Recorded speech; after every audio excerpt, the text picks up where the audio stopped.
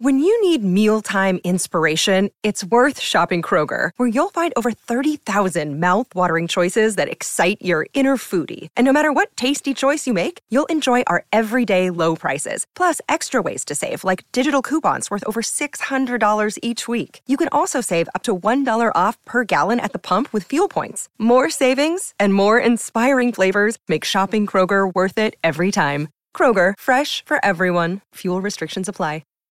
Why take one vacation with the family when you could take all of them?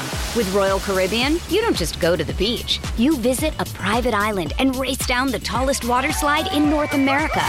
You don't just go for a road trip. You ATV and zip line through the jungle. You don't just go somewhere new. You rappel down waterfalls and discover ancient temples. Because this isn't just any vacation. This is all the vacations. Come seek the Royal Caribbean. Ships Registry, Bahamas. Turn up your volume. Because you're about to listen to The Sick Podcast. The Eye Test with Pierre McGuire and Jimmy Murphy. The Stanley Cup winning Colorado Avalanche. And after 22 years, Raymond Mark! The sickest NHL podcast. It's gonna be sick. And welcome to another edition of the Eye Test here with Pierre McGuire and myself, Jimmy Murphy, on the Sick Podcast Network as we watch the final seconds of the Team USA Finland match in the semifinals at the World Juniors. What do we got, Pierre? I've been focused on this right here. Is it over yet? It's getting close to being over. I know that the Finns got a late power play after the Americans got a power play. Cutter Gauthier putting Team USA ahead 3-2. What a game this has been, though, in the semifinal. I would think that the Americans will eventually win this game 3-2, and it sure looks like they have won the game. It has, confirmed by our man Sammy, our producer right now. 3-2 final. USA wins over Finland. They will play Sweden for the gold medal game tomorrow over in Gothenburg, Sweden. Of course, Sweden will have a nice home advantage for that one. They'll be rocking there for that game. Let's talk about this one right off the top, and then we'll go back to the first game, Sweden and Czech, which was a surprisingly close game for a little, and then Sweden pulled away. But this game, Pierre, USA, you and I were texting back and forth. I mean, I don't know, did they have too many Swedish meatballs last night or what? They came out completely flat and found themselves trailing 2-0 after one. Pierre, what did you think they did to adjust after that dismal first period? Well, I think the Finns sat back. Number one, they try to play passive resistance rather than be aggressive, which is what they established in the first period. The Finns were super aggressive in the first period. The American defensemen, I don't think were ready for that. Lots of turnovers, bad puck management, not a lot of Americans supporting the American defense. Guys from Finland that are big, physical, strong players getting to the front of Trey Augustine, causing some problems for him in net, and eventually they get a 2-0 lead. But you could see there was a concerted effort in the second period by the Americans to push the pace, to get their defense more involved. But I think the turning point, Jimmy, and we talked about it a little bit off the air, the Jimmy Snuggerud power play goal, that thing was absolutely launched. And you could just see a surge of energy for the Americans and almost bitter disappointment for the Finns right after that goal. Yeah, they kind of knew, okay, here it comes. That wave is coming right now that we avoided for a while, but it finally came there. And, you know, we had Bob Martzko, coach in Minnesota, and Jimmy Snuggerud's coach on earlier in the season here. And, you know, that was the thing, the common thread between you guys when you were talking was just that shot that he has, Pierre. I mean, if you're a goalie, how difficult is it to just prepare yourself and adjust to that as it's coming, or do you even see it coming? It's such a very few times you don't even see it coming because of the way you guys establish slot area presence in the game today. You know, you always hear the announcer say he's taking his eyes away. Well, it's fair. It's true. They used to call it a screen when I was playing or coaching. Now they call it a modern technology term, taking somebody's eyes away. But with Snuggerud, absolutely launched. St. Louis Blues took him in the first round. He's been a marvel at the University of Minnesota. No, they haven't won a national championship there since he's been there. But, man, they came close last year, losing to Quinnipiac. I'd be absolutely shocked if he's not part of the St. Louis Blues after his college season's over, playing for the great Bob Motzko, who we talked about. Jimmy, there are not a lot of guys that can shoot the puck the way he does and get it off as quickly as he does. So I can't think there's going to be much adjustment for him to get into the National Hockey League and make a difference. Yeah, he's got such a poison. And then, of course, Will Smith gets a goal, Pierre. And man, he's having just one heck of a tournament. Believe he had a helper as well in this game too. But what stands out about him when he's around the net? No, he's got hockey sense, and he knows how to find dead spots in coverage. He knows where to move without the puck and make himself available and make himself open. It was a great feed from Gabe Perreault over to Will Smith. Will Smith, the first-round pick of San Jose. Perreault, first-round pick of the New York Rangers. And Ryan Leonard, the third person on that line, a first-round pick of the Washington Capitals. They all have a little bit something different. And Will Smith's thing is his hockey sense and his savvy around the net. Perreault's got magical hands. We played to that yesterday. Leonard is a dynamic forechecker. He can really shoot the puck well. He's a bigger physical guy, so he has more of a transition to forecheck, back check, in-your-face kind of a disposition. And so they all have a little bit something different, but they make Greg Brown, the coach of BC, a whole lot better. What a line that is for him. Amazing. It's unreal. It's unreal. And they're poised to go pretty deep in the NCAA tournament. All right, let's go to that Sweden game, Pierre. And like I said, credit to Czech. I mean, a lot of people didn't have him even sniffing this game and getting to that game. They did a great job, obviously, to beat Canada. They go to Sweden. They have it tied 2-2, headed to the third. But then, Sweden just sort of turned on the ignition and drove away. What was your take there on what they did differently to adjust, just like USA did in this game? Jonathan Lekkerimäki, he's played in the tournament now for 3 years. He's really poised. He's a first-round pick of the Vancouver Canucks, Jimmy. He's a gunner. I've watched him play since he's been 16 years of age. Played for Djurgården, and not only in the U20 league, but he also played for them in the SHL, the Swedish Hockey League, which is a tremendous league. And he's playing in that league as a 17 and 18-year-old when I was watching him. I think the biggest thing is that he made a difference. Liam Olgren, who's a first-round pick of the Minnesota Wild, he made a difference. But on defense, the Swedes just big. They're mobile. They're unbelievably skilled. They make a difference. Vilander, who's a player, a first-round pick of Vancouver, who is at Boston University with Macklin Celebrini. He's had a tremendous tournament.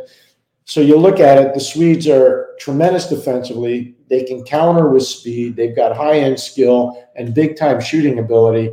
That's a tough thing for the Czechs to match up with. And it was today. Yeah, let's go to that Lekkerimäki game-winning goal right now quickly. Sandin Pellikka. Plays it across Lekkerimäki, shoots one!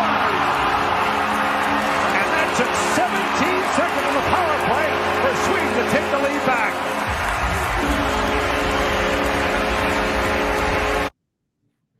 Yeah, I mean, just an absolute blast there. And just the poise on that kid, Pierre.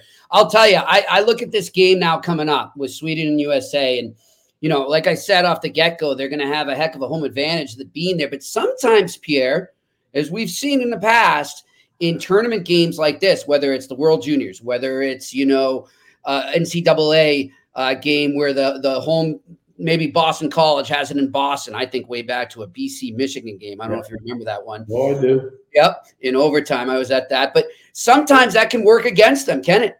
It can, absolutely. I don't think that will hurt the Swedes. So the expectation coming in, and I know I shared it with you going in, I know people were talking about the Americans as favorites, the Canadians as favorites. I thought the Swedes were the favorites. And part of that is they've had so much disappointment in this tournament. I think they're through that now. I think they came close to being in trouble after they lost to the Finns in overtime.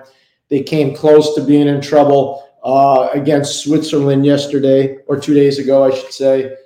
And so now I think they understand where they are. And this is the Americans had a tough game with Finland. There's no question. I think you would agree. Mm-hmm. They better expect a better game from Sweden tomorrow, because the Swedes are a better team than the Finns, even though the Finns beat them in the regular part of the tournament. And plus, and they want to win it for the home crowd there. But also, think of, just as you're speaking there, I'm thinking big picture here. And we've mentioned a couple times how much Russia not being in this tournament has affected it. And in bigger picture, what may happen, there's just so much turmoil going on in the world right now with Russia and how scouts teams are approaching drafting kids from there. When you look at it, I would say if all this wasn't going on, I would say that Russia was probably the best hockey producing country in Europe. But with that going on, does Sweden sense the opportunity to kind of establish themselves as the top, NHL prospect producing country? They're really good at it, and they've been good at it for a long time. They lost a decade of player from the year that Marcus Naslund and Peter Forsberg were taken in the first round. Forsberg by Philadelphia, Naslund by Pittsburgh. From that draft, 1991, to when the Sedins got drafted in 1999, second and third overall, and that was all orchestrated by Brian Burke. Congratulations to him and the Vancouver Canucks. The Sedins were amazing for the Canucks for so many years. Why take one vacation with the family when you could take all of them? With Royal Caribbean, you don't just go to the beach. You visit a private island and race down the tallest water slide in North America. You don't just go for a road trip. You ATV and zip line through the jungle. You don't just go somewhere new. You rappel down waterfalls and discover ancient temples. Because this isn't just any vacation. This is all the vacations. Come seek the Royal Caribbean. Ships Registry, Bahamas. Another day is here, and you're ready for it. What to wear? Check. Breakfast, lunch, and dinner? Check. Planning for what's next and how to save for it? That's where Bank of America can help. For your financial to-dos, Bank of America has experts ready to help get you closer to your goals. Get started at one of our local financial centers or 24/7 in our mobile banking app. Find a location near you at bankofamerica.com/talktous. What would you like the power to do? Mobile banking requires downloading the app and is only available for select devices. Message and data rates may apply. Bank of America NA, member FDIC. That was a decade of Swedish players lost. Right. Think about that. From 91 to 99, there were no Swedish players being produced at a high level. And what happened was the Swedes were teaching systems rather than teaching skills. And they had a big symposium in Sweden. They said, how are we going to get back on track? Because they were starting to lose ground to the Finns. And that was not acceptable in their world. I remember the Finns were being coached by a Swede, and they beat the Swedes in the World Championship. What? And that created almost a national revolt in Sweden. So They said, we got to have this meeting of the minds, and they did. And they went back to teaching skills and teaching fast-paced hockey and not playing the 1-2-2 trap. And all of a sudden, they started producing player after player after player after player. Yeah. And now you see the entire NHL landscape is not even overpopulated, but populated properly by phenomenal Swedish players. For sure. Because I just think back to the wave that the Red Wings brought in to the NHL. And I mean, we credit them all the time for the scouting they did in that area of the world. It's amazing how many Swedes they have brought into that organization over the years, eh? Yeah, no. Well, Lucas Raymond's another one, and you're watching him play right now for the Detroit Red Wings. But and Simon Ervitson, who we talked about before, who I think at some point will get called up and play regularly for Detroit. But Håkan Andersson is their European chief scout, and Chris Draper is their worldwide chief scout. And between Håkan Andersson and Chris Draper and the other great scouts they have in the Detroit organization, they've got it nailed. But Håkan Andersson was the guy that, Johan Franzen, Nicholas Lidstrom, Henrik Zetterberg, all those guys, that's on Håkan Andersson. I know that Jimmy Devellano and Scotty Bowman and Kenny Holland were there, but Håkan Andersson, played a significant role in that. Yeah.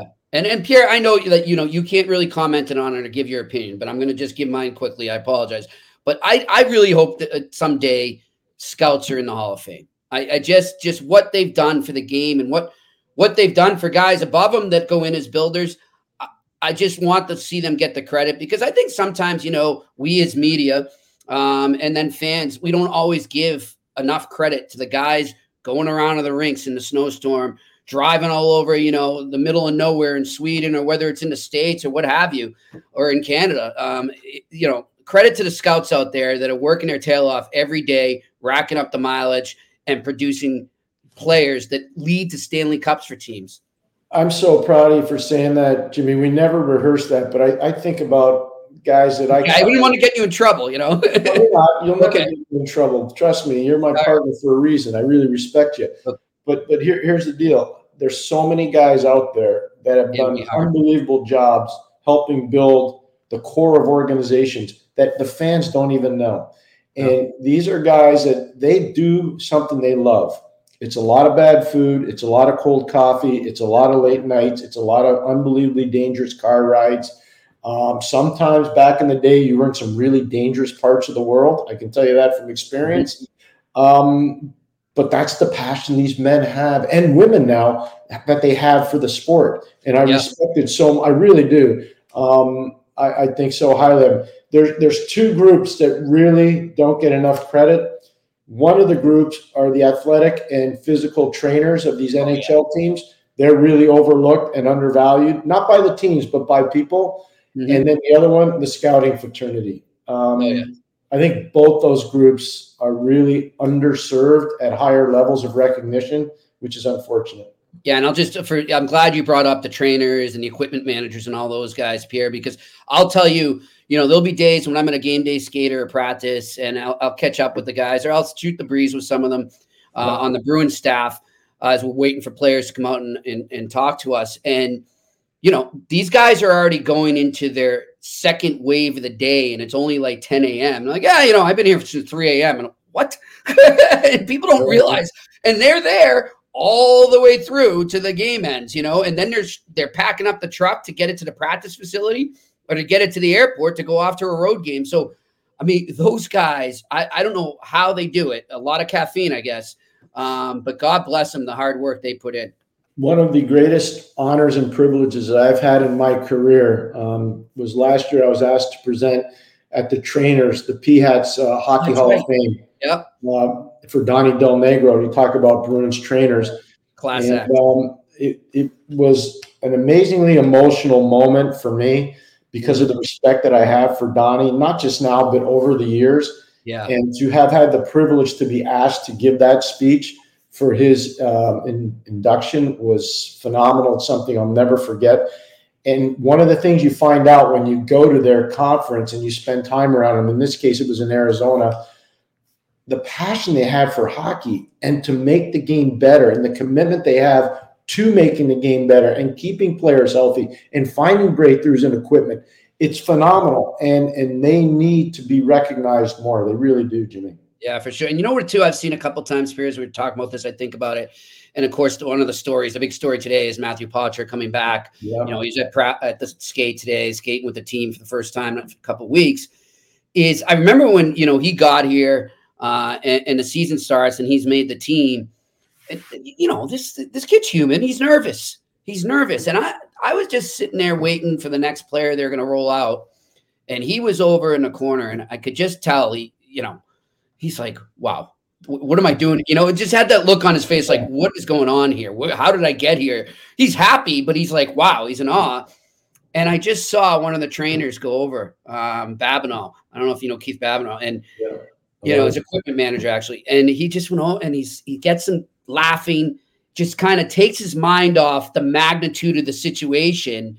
Yeah. And I remember asking about it. He's like, oh yeah, he's like, that guy calmed me down big time. And that they do that a lot, Pierre. Like they really do. They help the guys kind of get through situations, whether they're slumping, whether they're nervous for a big game. They're always an ear to lean on. And I love that about them. Well, the guy you're talking about, Keith, otherwise known as Woody, he's a tremendous man. And he's been around there a long time. You talk about a guy that you write a book on different players and different hotels and different cities and different arenas. And just he's been around a lot of different stuff, to use the same word over and over again. But no, you're right. And I think that's really well said. It's not always the assistant coach that's going to be able to get the guy to settle down. It's not always the head coach. It's definitely not the GM.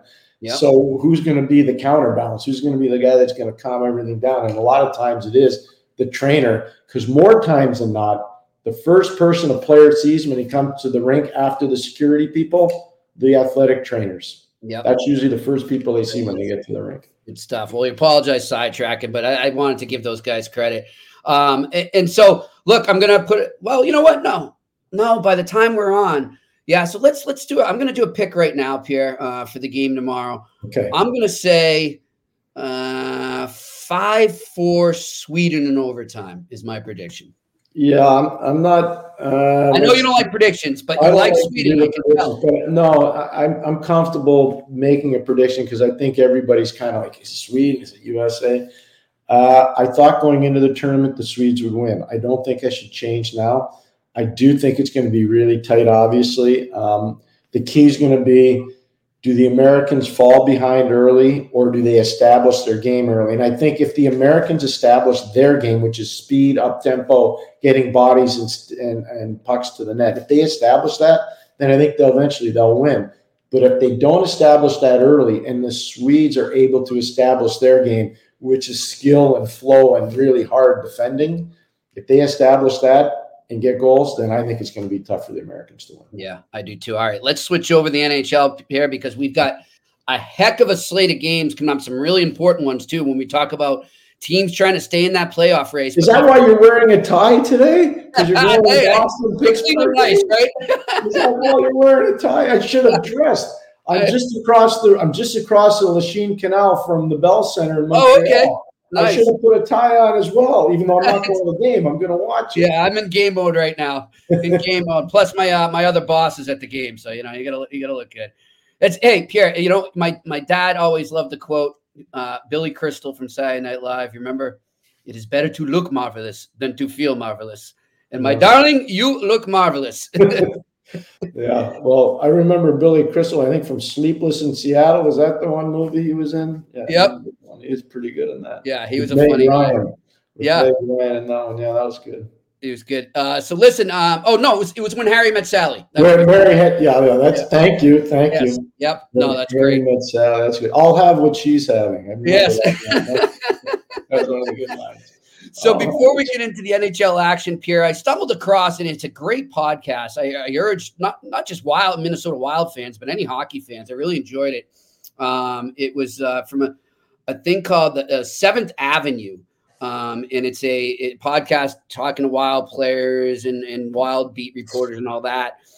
Really enjoyed it. But they had Brock Faber on, a guy who you've been high on, a guy who you said, Pierre, when they made the coaching change, may benefit the most. And of course he has, and he's way up there in minutes leaders for defensemen. But what I liked about this, they asked him towards the end, what has he learned, or what did he learn heading to the NHL that he knew he had to do to become a pro? And is that maybe lacking sometimes with the culture around hockey because of social media, and making fancy plays and the Michigan and all that. And so let's just take a listen to it, and then we can comment on it, because I know you're gonna love what this kid says. He's years beyond in maturity with what he says here. So give it a listen. Yeah. What do you tell a youth hockey kid? So you've kind of had this path. You're from here. If there was a Brock Faber hockey school, what would you tell the kids that are playing hockey today?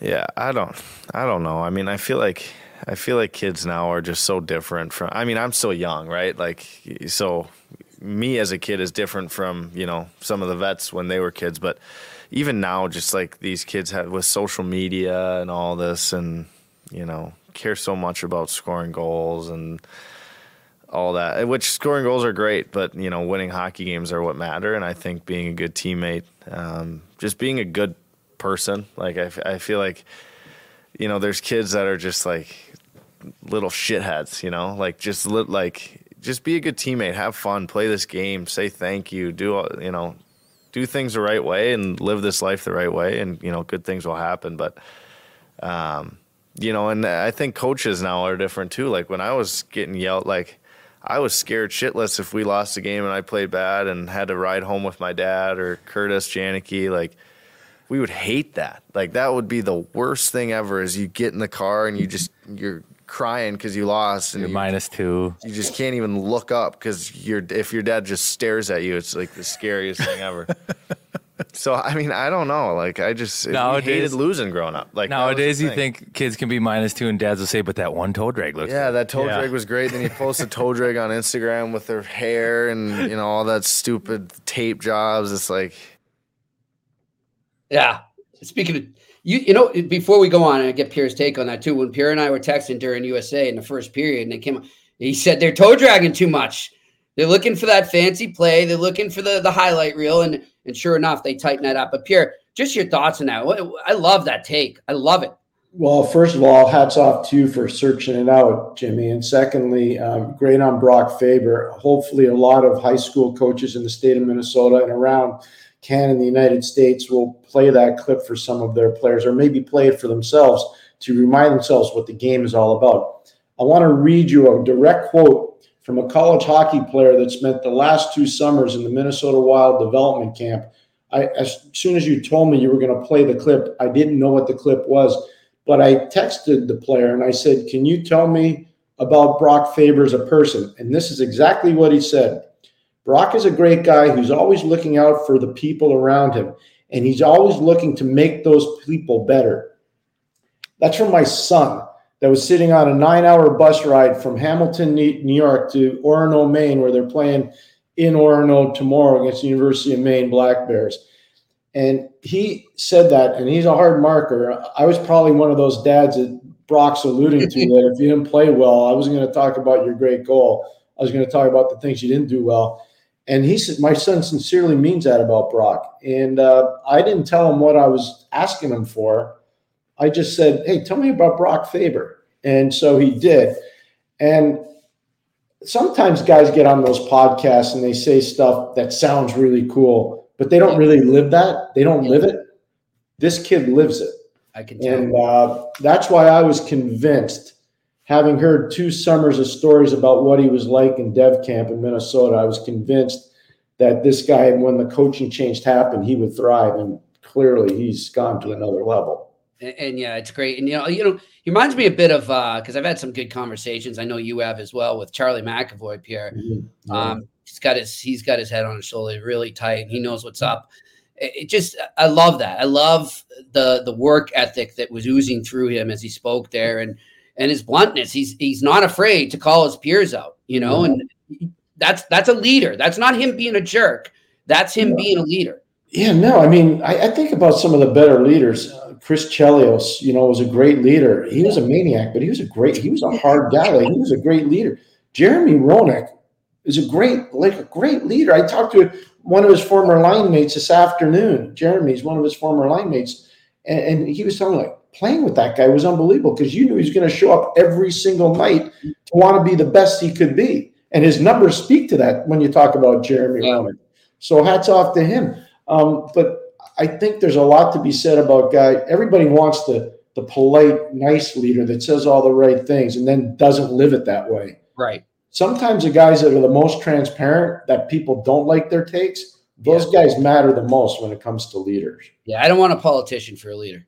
I just want a human. That's just get out there and be a human. Exactly right. 100%. Exactly. So great stuff there. Definitely. And if for our fans out there that haven't really been watching him closely, do yourself a favor, get on, watch a Wild game if you can, and just follow him throughout the game. Take notes, look at him, come back to us if you want. We'll love to analyze, but I mean, you'll appreciate that we're telling you to do that, because this kid is a hell of a player, and the Wild are psyched to have him. So, Jimmy, think about it. Now, to be fair, he was drafted by the LA Kings. He came over in the Kevin Fiala trade. But you think about it. When he was, before the coaching change, he was playing 17 to 19 minutes a game. Yeah. Now, most nights, he's playing 27 to 31 minutes a game. He's 21 years old. We're not talking about, an older guy here that's been in the league for a while. So, again, he's benefited and prospered under John Hines. There's no question. And that's not to knock the previous coaching staff. It's just every coach sees things differently. And they just see it different. And so John's gone in there and he's done a nice job with the team, and he's done a great job with Brock Faber. There's no question. And a credit to the scouts too for Minnesota, who wanted him in that trade and insisted on it. I mean, that was a great hockey game, by the way. Jimmy, if they didn't want him, I'd be worried, because they saw him play a lot in their backyard. Right? So, I mean, and he was at the University of Minnesota. So, I mean, if they didn't know. Now, Pierre, forgive me for not knowing exactly where he went in the draft and where Minnesota was drafting. First round pick, LA. Okay. So was Minnesota drafting after them that year? I don't remember that. That's a great question. Okay. So I'm wondering, though, you'll confirm this to our listeners out there, because I've had talks with GMs and scouts about this. I'm wondering, when teams will make a list of guys, well, we didn't get them in the draft, but maybe we'll be able to get them down the line via trade, or maybe he doesn't re-up with them down the line. And you have this list of players out there that you've always been interested in. I'm imagining, like you just said, since he was right there in Minnesota, he's on that type of list for them. That happens a lot, doesn't it? I have one that I had for sure, and I'll tell you who it was. It was Teddy Drury. Gotcha. And I thought the world of Teddy Drury, and I saw Teddy Drury play at Fairfield Prep, and I saw Teddy Drury play at Harvard, and I obviously watched him in the Olympics, and he was a pick of the Calgary Flames, and we were hooked up to make a big deal with Calgary. And we said, hey, the one thing that and it wasn't just me, it was the other guys in the staff, but I always liked Teddy. And so he was one of the guys. So when I went to Hartford and we had a chance to make a deal, we ended up bringing him to Hartford. Then here's the best part of the story. When I left Hartford to go to Ottawa, we brought Teddy there too. So there's certain, and he was very useful. I'm a big, you see his son playing in the NHL for Carolina right now, and I'm a big fan of the family. And obviously the uncle's a general manager of the New York Rangers. But I'm a big fan of the family. But the father, Teddy, was a phenomenal gentleman and a great role model, and he was a very useful player for the teams that I was involved in when we had him. Yeah, for sure. I mean, I think from what I heard too, and we've raved about him this season. Charlie Coyle's having a heck of a season for the Boston Bruins. But I know their scouting department from seeing him around here, whether it was growing up in Weymouth, Mass, or the short time he spent at BU, but just playing in different leagues and teams around New England, the USPHL or whatever the heck it was called. Well, they were both he and Chris Wagner were line mates with the South Shore Kings, which is a prominent team in the area of the world that you live, Jimmy. And Matt Beniers was a product of the South Shore Kings as well. Lots of good players have come out of there. Brian Bedard is playing now for the New York Rangers farm team, or is another player, Brett Berard. He's another one. So you start looking at it, and the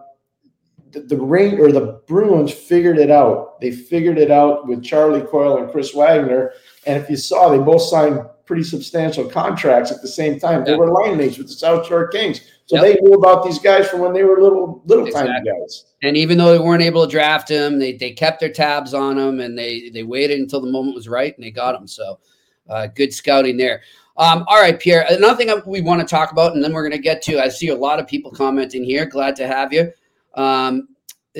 There's just a lot of, we touched on this the other day. There's suddenly a lot of vigilantes running around the ice these days in the NHL, and especially in the past week, whether it be, Hartman on Perfetti, what he did. Perfetti, it wasn't, Perfetti didn't do anything, but it's what we went back to, that, if the officials aren't going to take it, if the players that are laying cheap shots on your star player, which they were doing, Brendan Dillon just cross-checks Kaprizov, but then he took another one. He knew right where he was going, right where the padding wasn't, and he knew what he was doing. And now Kaprizov, once again, as a result of an injury suffered against the Winnipeg Jets, is out indefinitely again. So Hartman said, enough of this. I'm going to take matters in my own hand. I'm going to go after one of your guys. And he doesn't go after Dillon. He goes after Perfetti. And so you had spoken about this, and now it's a hot topic around the NHL.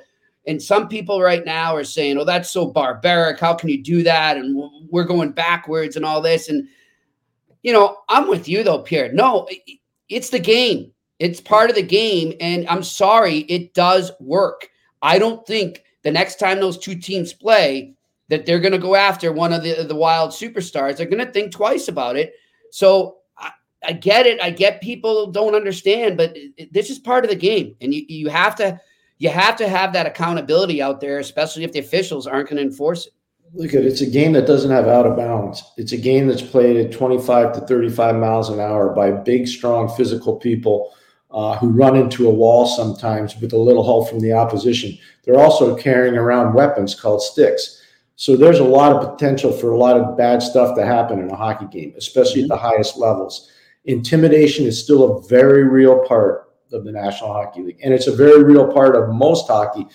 Jimmy, the last 3 nights, I've watched 2 WHPL games, the Professional Women's Hockey League, or HL games. I've watched the games, and I've been really impressed by the caliber of play, number one, and the speed, number two.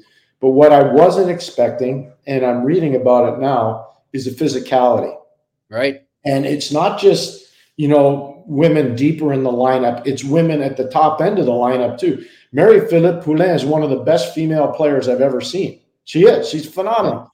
I watched Montreal play Ottawa the other night. She ran over somebody big time. There was no penalty. And it was not like accidentally on purpose. And so, to me, the biggest thing is intimidation happens in every part of hockey. It does, as long as hitting's involved. And I did not know going into the start of the PWHL that they were going to allow hitting the way they have. And I read some quotes today from Carla McLeod, who I respect unbelievably. She's a head coach of Ottawa in the league. And when I was covering international hockey on both the men's and the women's side, she was a prominent undersized defenseman for Canada. There was really no hitting, but there was bumping. They say in NASCAR, if you're not rubbing, you're not racing. Yeah. That's kind of the adage they had in women's hockey back in the day, okay? And she was a part of that. And she's a tremendous hockey mind and a really good coach. She even talked about it. She said, I wasn't expecting hitting like this. She goes, I'm glad I'm not playing because I wasn't built for that. So it shows you that this is an elite woman player. She was an elite player, and she's a really good coach.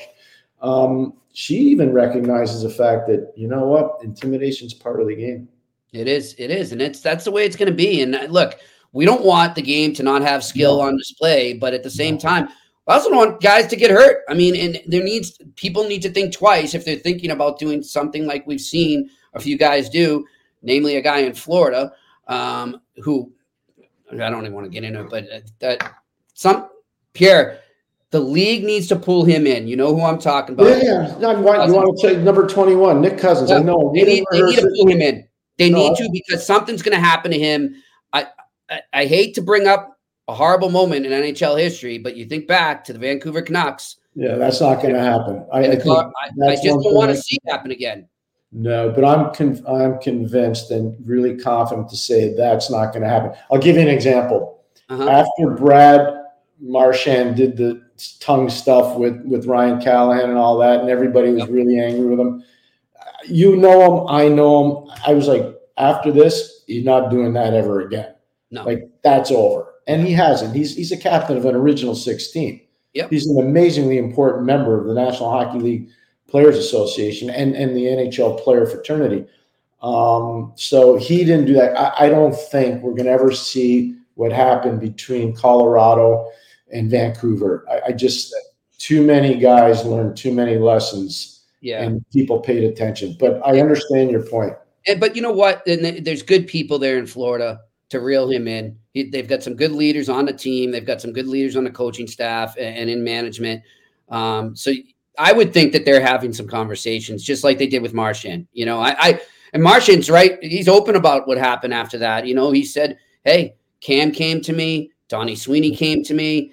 Bruce Cassidy came to me. And the biggest one who had the biggest influence on him, obviously, was number 37, Patrice Bergeron. Yeah. And he said, dude, you got a chance to be a superstar here. And now Nick Cousins isn't on Brad Marchand's skill level, but he could still be a very important player for his team and not be doing this stuff. So I'm sure guys are pulling him in, saying, hey, man, come on, you're better than this. So we'll see what happens. I think something will probably Paul Maurice is a class guy. Paul Maurice is a really savvy hockey person. Jamie Compound, one of his assistants, these are savvy hockey people. They know what winning is about, and I would think that at some point that'll get addressed. It probably already has. All right, let's go over right now, shall we, Pierre? We got some a nice little crowd in here, and I see my former co-host on the Ice Guys, who I still go on with them every Friday. Alex B. Smith join us. Guys, what do we have? Any questions up there or comments we can address? Here we go. Mark Allred, he does a great job covering the Bruins. Good afternoon, gentlemen. Thoughts on the World Juniors coming to Minnesota in 2026? And to follow some thoughts on the U.S. development system with the NAHL, USHL, and NCAA. Thanks for the awesome work. Thank you, Mark. I'm so excited. The last time it was anywhere close to Minnesota was in Grand Forks, North Dakota. It was so successful that there was a snowstorm and they ran out of beer in Grand Forks at the indoor football stadium because that's where all the people from Winnipeg had to sleep. They couldn't drive back on the highway. I think a World Junior in the state of hockey will be phenomenal. That's outstanding news. I think so highly of the state, think so highly of the people that are owning the Minnesota Wild right now. So I think it's outstanding. In terms of the development of the U.S. leagues, the USHL has done a great job. The NAL, the North American Hockey League, has done a great job. Minnesota High School Hockey has done a great job. Jim, I say this to young people who want to get in the business, the scouting business. If you really want to be good at it, you got to be an expert in the 3 M's. And the 3 M's are Minnesota, Michigan, Massachusetts. Yep. Now, between those states, there's some other states that are producing hockey players as well. That's Ohio would be one of them. Pennsylvania would be another. New Jersey has done an amazing job. New York State, Connecticut. Think about some of the great players that have come out of the state of Connecticut. Just to look at Trevor Zegras right now. Max Pacioretty came back from New Canaan, Connecticut. That's right. Last Congratulations. night. Cam Atkinson. I can go down the line. All the great Jonathan Quick. There's so many good players. The great Brian Leach, obviously out of Cheshire, Connecticut, and Avon Old Farms, where he played for John Gardner. But if you really want to be good at scouting, you got to be an expert in the 3 M's, and that's Minnesota, Michigan, and Massachusetts. All right, and then definitely check out the ISL if you're around here. Pierre knows that. Well, that's part of being in the 3M, the ISL, with St. Sebastian's and Milton and Belmont Hill and a lot of other Thayer Academy, St. Mark's, the Governor's Academy now. Yeah. Just phenomenal. Yeah, no, I agree. Those are great games. Good stuff. Good question. Let's go to the next one here. And Alex B. Smith says there's less physicality and the game is getting too cute with all the skill. Where's the balance? I don't know if it's a fair question. I don't know if the game's getting too cute. The skill level is unbelievably high. I would say that. But some of the hits, I don't know if you watched last night, Bobby McMahon's hit on Pavel Minchnikov. Why is he getting kicked out on that though, Pierre? I thought that was he got thrown out for that, didn't he? Yeah, no, it was a clean hit, but they reacted to what they saw afterwards. But that's my point. So Minchnikov, here's the difference. Bobby McMahon is a mature physical person. He went to Colgate University, played 4 years, never drafted, started in the East Coast Hockey League, finds his way, obviously, playing in the National Hockey League with the Toronto Maple Leafs. He needs to do something to stay in the league. So his thing is chip it, chase it, check it. So this happened to be him coming at full speed on a 19-year-old defenseman I guarantee you his name was circled and his number was circled in the pregame meeting. Don't let him jump into the rush. Don't let him jump into the cycle and put pressure on him on the forecheck because he's that good a player. McMahon's following the rules. He says, I'm going to do what the coach tells me. Bam! And he does it. And now you got to give Lyubushkin credit because McMahon's a strong physical guy. Lyubushkin came right in and defended his teammate and countryman and fought McMahon. But I thought the referees made a bad decision there. Yeah, I did too, especially with some of the other hits we saw that didn't get that type of penalty, Pierre. I think that's what people are frustrated for, just a little more consistency. Let's go to the next one. Let's go to the next one here. Gentlemen, thoughts on the state? We talked about this yesterday. This seems to be an issue, a hot button issue up north, eh, Pierre? Yeah, well, part of it is, you're so spoiled for so long in Canada. With all the goalies. You just were. And it started, I think the new wave of goalie, Francois Allaire, the great goalie coach when he had Patrick Roy, and obviously his brother Benoit, who does such a good job with the New York Rangers, whether it be with Henrik Lundqvist or Shesterkin or now Jonathan Quick. It's just amazing to see what the Allaire brothers have done to influence that position in particular. But there's so many other good goalie coaches out there. But in Canada, for whatever reason, it's kind of dried up a little bit. I think eventually it'll get back. It's cyclical, yeah. It's cyclical, though. It is definitely cyclical. And, most fans don't know this name unless they're huge connoisseurs of Swedish hockey. But Jesper Wallstedt is a draft pick of the Minnesota Wild. He's playing in Iowa right now.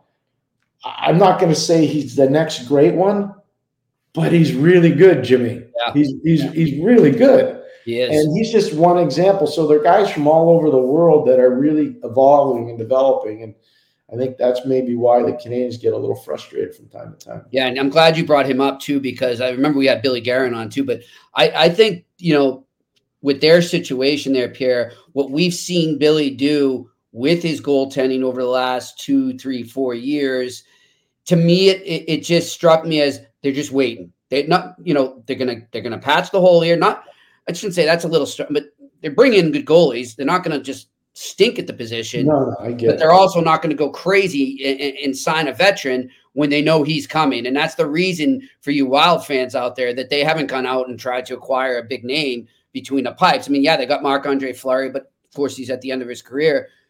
They know what's coming there. And hey, listen, Philip Gustafson's done some really good things there. He has. They got him from Ottawa. And the reason why they got Philip Gustafson from Ottawa, Billy Guerin was part of the Pittsburgh Penguins organization when he was drafted in the second round. That's right. Pittsburgh Penguins. So, I mean, it's not like they're not good at goal. They are. The truth is, though, Jesper Wallstedt might be a really big difference maker. So they're developing him properly. And I know one thing that happened internally in Minnesota, they made sure with their development people, and Brad Bombadier's ahead of their development.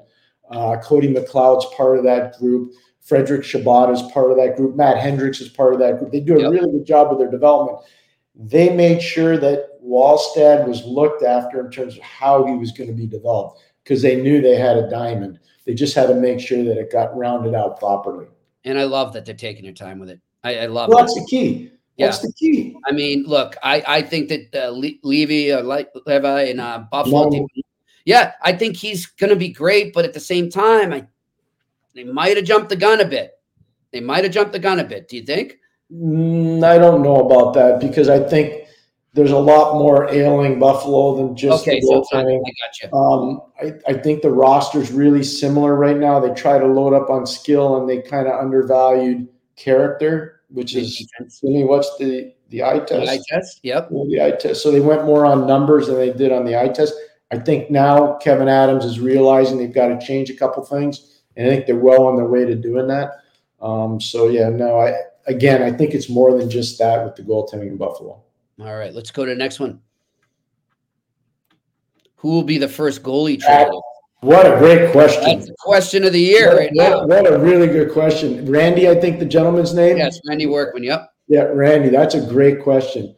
I'm going to think it's going to be somebody from the Montreal Canadiens. Okay. I just don't know who it's going to be. Yeah. You know, I heard some other analysts out there, Pierre, saying that the prices, not just for the Montreal Canadiens goalies, have been very high right now. Well, Gibson's if Gibson's getting traded out of Anaheim, what's the price point on him? Right. I mean, so I think a lot of guys are waiting for that price to come down on a lot of them right now. A lot of these GMs are kind of saying, all right, I'm going to hold back. I'm just going to tread water as much as I can because I don't want to give that up. So be interesting to see if the prices come down as we get closer to deadline here. But Pierre, you said it before we went into the holiday break, and I still think you're going to be right. I think we're going to see things sooner than later in terms of trades, and especially at the goalie position because there's so many teams right now that thought they'd be in a playoff spot that need a goalie. Yep, and one of them obviously is in Edmonton, even though I give them a lot of credit. We talked about Coach Knobloch and Paul Coffey and the job they've done there. They've done a really good job.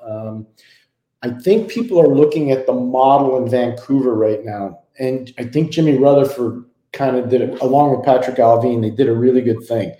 They recognized that they needed to be deeper behind Thatcher Demko, and they had internal knowledge of Casey DeSmith. Obviously, they were in Pittsburgh with him. And you look at what Casey's done in Vancouver, I think people are looking at that saying, okay, we got a 1A in Thatcher. There's no question Demko's a 1A. We need to have a little bit better than a 2. We need a 1B. And Casey's doing that. He's doing that. I'm telling you, Jimmy. So I think teams are looking at it now saying the days of 14 straight years from Marty Brodeur of 65 or more starts, those days are gone. They're gone. They're gone. So we need to find somebody that can play probably 30 to 35 games at a 1 level. Mm-hmm. And I think that's kind of where we are right now in the league. We'll see where it goes. What's the next question we got here? Pierre, your thoughts on goaltending the theme today. On Blackhawks goaltending, Comesso is the future, but how long of a leash should the organization give Soderblom? I think a longer leash than you would think, Alex, just because they're in such a major rebuild and retool. It'll be interesting to see when they become sellers, how many of their older players they start to move along. The other part is, obviously the Taylor Hall injury earlier this year was a problem for them in terms of what they were going to do. But I think goaltending is something eventually that will sort itself out. Now, we talked about the South Shore Kings before, and I don't know if Alex knows that, but Drew Commesso was the goaltender of the South Shore Kings. He was a tremendous goalie for the South Shore Kings before he went to Boston, the National Team Development Program, and then Boston University. So I've known Drew's body of work for a long time. I think he's got tremendous upside. All right. Next question, please. Mark has another one here. Speaking of goaltending coaches, how about Bruins Bob Essenza and the addition of Mike Dunham a few years ago, and how the two of them have been a crease developmental machine in Boston? Well said, Mark. That's good. Well, first of all, Bobby Essenza, I think we talked about in one of the first shows. Maybe one of the most underappreciated goalie coaches in the National Hockey League. He's done a great job, whether it was Timmy Thomas. You look at all of them. Look at what he's doing now with the guys he has right now with Swayman and Olmark. You look at what he did with Tuukka. He's done some great work. Now, Mike Dunham, listen, again, transparency matters. Mike Dunham's a kid from Shenango Bridge, New York, okay, right outside Binghamton. His father's a golf pro. I remember watching Mike Dunham play at Canterbury Prep School. I'm just telling you right now, I'm coaching at St. Lawrence. And I remember calling Mike's father up and saying, we really want your son. We think Mike's going to be a huge impact player in the game.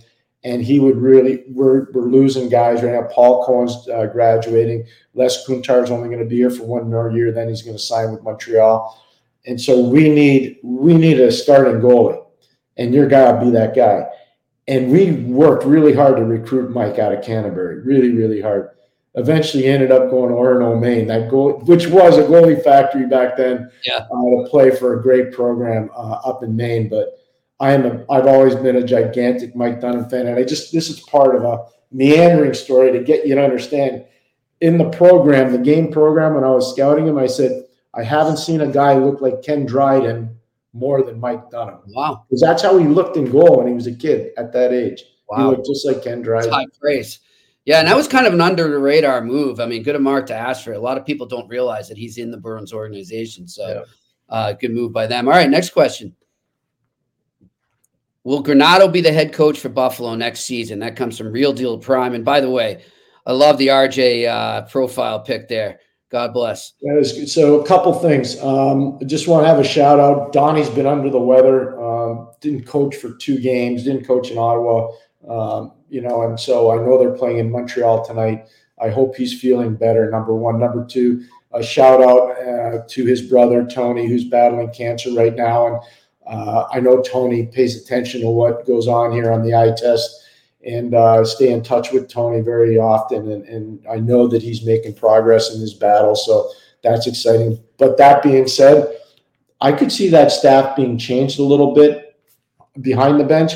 I think Donnie's done a really good job there, but I could see some alteration. The one thing that's interesting, and I don't want anybody to ever be fired in this business, because once you've been fired, you never want anybody to be fired. Yeah. Michael Pekka is a former Sabre, obviously still lives in upstate New York, has done a magnificent job as an assistant coach with the New York Rangers. And he was a great coach with Rochester in the American Hockey League. I watched his work firsthand because our team in Belleville, when I was working in Ottawa, played them so often, especially in the playoffs. So got to know him, again, his body of work as a coach. That is my one caveat. If people in Buffalo are looking for a different voice, a former Sabre, then maybe Michael Pekka becomes that guy. But I still think Donnie Granato is going to be the coach in Buffalo. All right. Next question. All right. Enter Tap. I hope I'm pronouncing that right. Do you see the league trending towards a 3-goalie system by increasing the roster spots? I think it's time. So they don't have to e-bug, eh? No, I get it. I have a hard time understanding that and believing that teams would use a roster spot on a 3rd goalie and eat up cap space. I know I can tell you this. We did it in Pittsburgh, and one of the reasons why we were able to do it when I was there coaching, the guy that was the 3rd goalie, Wendell Young, was one of the best team guys you'd ever have. Yeah. He was a phenomenal teammate. He never pouted. He never complained. Tommy Barrasso and Frank Pietrangelo were our guys. And then Frank got traded, and we brought in Kenny Reggett. But I can tell you, Wendell never complained, ever. And it got to the point the first playoff run, 91, when there was no salary cap, the players weren't making as much, obviously, but they still had to stay for the 2 months, the Black Aces, and Wendell was part of that. And so we gave him a credit card, and he was in charge of the credit card. And after every day on the road, the guys, the Black Aces, would get $500 to go out for lunch, and he was in charge of it. And that's how much we thought of him. So nice. It can work when you got the right people. Yeah. The 3-goalie system is hard, Jimmy. Yeah. It's really, really hard. Yeah. I mean, what Montreal's doing, and I give them credit. They've done a good job with it, balancing it in Montreal. They have, but you know why they have? Because all those guys are good guys. Primo's a good kid. Montembeau's a good kid. You won't find a better person than Jake Allen. Just telling you. So those 3 guys are salt of the earth people, and they're never going to complain, which is a big part of it. For sure. All right. We got time for maybe 2 or 3 more. Let's get another. Jimmy know how to like it. I like it. Thank you, Real Deal Prime. I appreciate it. All right. You want to show me up because you got a lot of hair there. I don't know. It's going, Pierre. It's going. It's all right. All right. Let's go to the next one. Gentlemen, should the Bruins speak? Goalie's the theme today. Should the Bruins trade one of their goalies? That comes from Randy Workman. I'm going to just say before you do, Pierre, no, not now. Off season, yes. I think it comes down to where they are just before the deadline, how the team is playing, what's their injury situation, and how much confidence they have that they can make a push to win. And if they think they're a player away from winning and they think the goalie's going to bring that player in, then I think you do it. If you don't, and you still think you can win with the roster you have, then I think you keep both goalies and you do that in the offseason. Well, it's interesting, too, that this question comes up because I was working on a story before we hopped on the podcast. It'll be up on Boston Hockey Now later. But this was Jim Montgomery today, Pierre, speaking about the goalie rotation because he was asked on a local radio station. He said, they said, would you go with the goalie rotation in the playoffs? Would you have done it if you had a second chance last year? And he said, yes, hands down.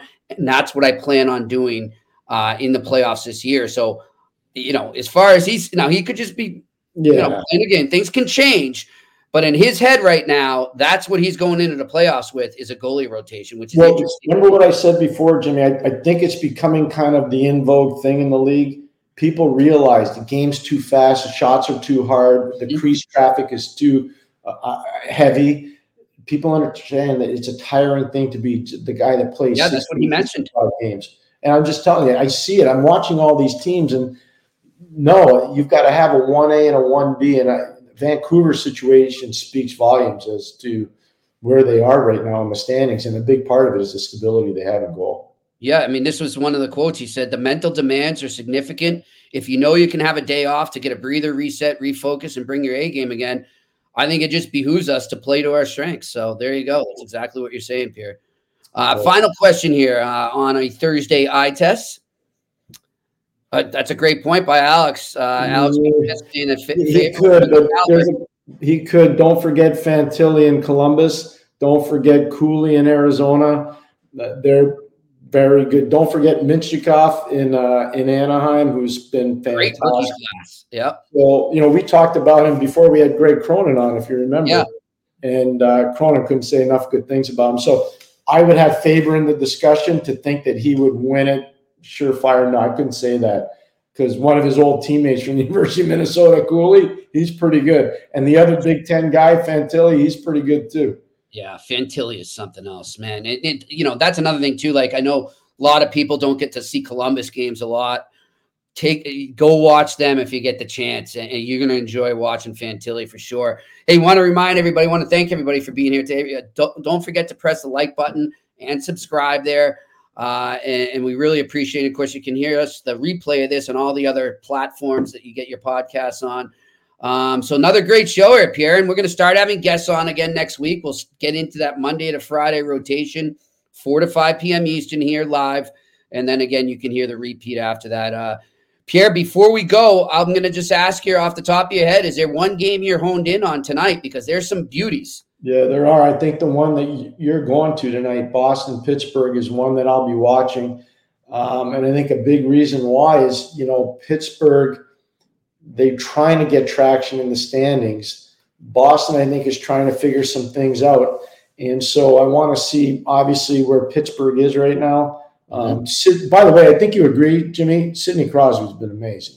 Oh yeah, we said that yesterday. He's been amazing. He's in my Hart Trophy race right now. So, for sure. But they have to make the playoffs, and if they don't, it's been another wasted year for Crosby, Malkin, and Letang. Yep. So it'll be interesting there. That's probably the game I'll be watching the most. I know Buffalo, Montreal, for a lot of our people that are watching in Montreal, they'll be watching that as well. But no, I'm going to focus mostly on that Boston-Pittsburgh game tonight. Yep, I will. And then if I get home and I can catch the late second or definitely the third period, I'm looking at Colorado and Dallas, Pierre. Yeah, that's one of those games where they're playing for turf and understanding where they're going to be down the road. And I think some people actually would be watching the Ottawa. I was just going to bring that up. Game because they want to see what the bounce back's going to be for Ottawa coming out of a dreadful performance in Vancouver. And if there's no bounce back, I would think with new management there evaluating closely, at some point they're going to start to shake the tree there because this just isn't good enough right now for Ottawa. Yeah, they're going to have to sell soon. It is what it is. And Pierre, I want to say another thing too. I don't have the stats in front of me, but I'm pretty sure that the record of teams coming out of the Winter Classic that win isn't too great. So keep that in mind for the Seattle Kraken. Yeah. It's an emotional letdown. I mean, that's like a playoff game to these guys when they play in that. So no, it's really tough. And the other part is a lot of times the weather's not so good, so it takes time for your body to recover. Now, that wasn't the case in Seattle. It was 45 to 50 degrees. But no, you're right. The record of teams coming out of the Winter Classic is not particularly good for about 3 or 4 games coming out of it. And again, I want to give a shout out. We both know him too, Brian Decord, his son Joey Decord, the goalie for Seattle. Yeah. What a game, MVP of the game there, and I'm happy for him. And he does a lot of good work for goalies around here in New England. So happy for Brian watching for sure. All right, this has been another great edition of the Eye Test here in the Sick Podcast Network. He's Pierre McGuire. I'm Jimmy Murphy. We'll talk to you tomorrow. Thank you. And that's a wrap. Hope you don't miss us too much until next time. Follow the Eye Test with Pierre McGuire and Jimmy Murphy on YouTube, Facebook, Google Play, and Apple Podcasts.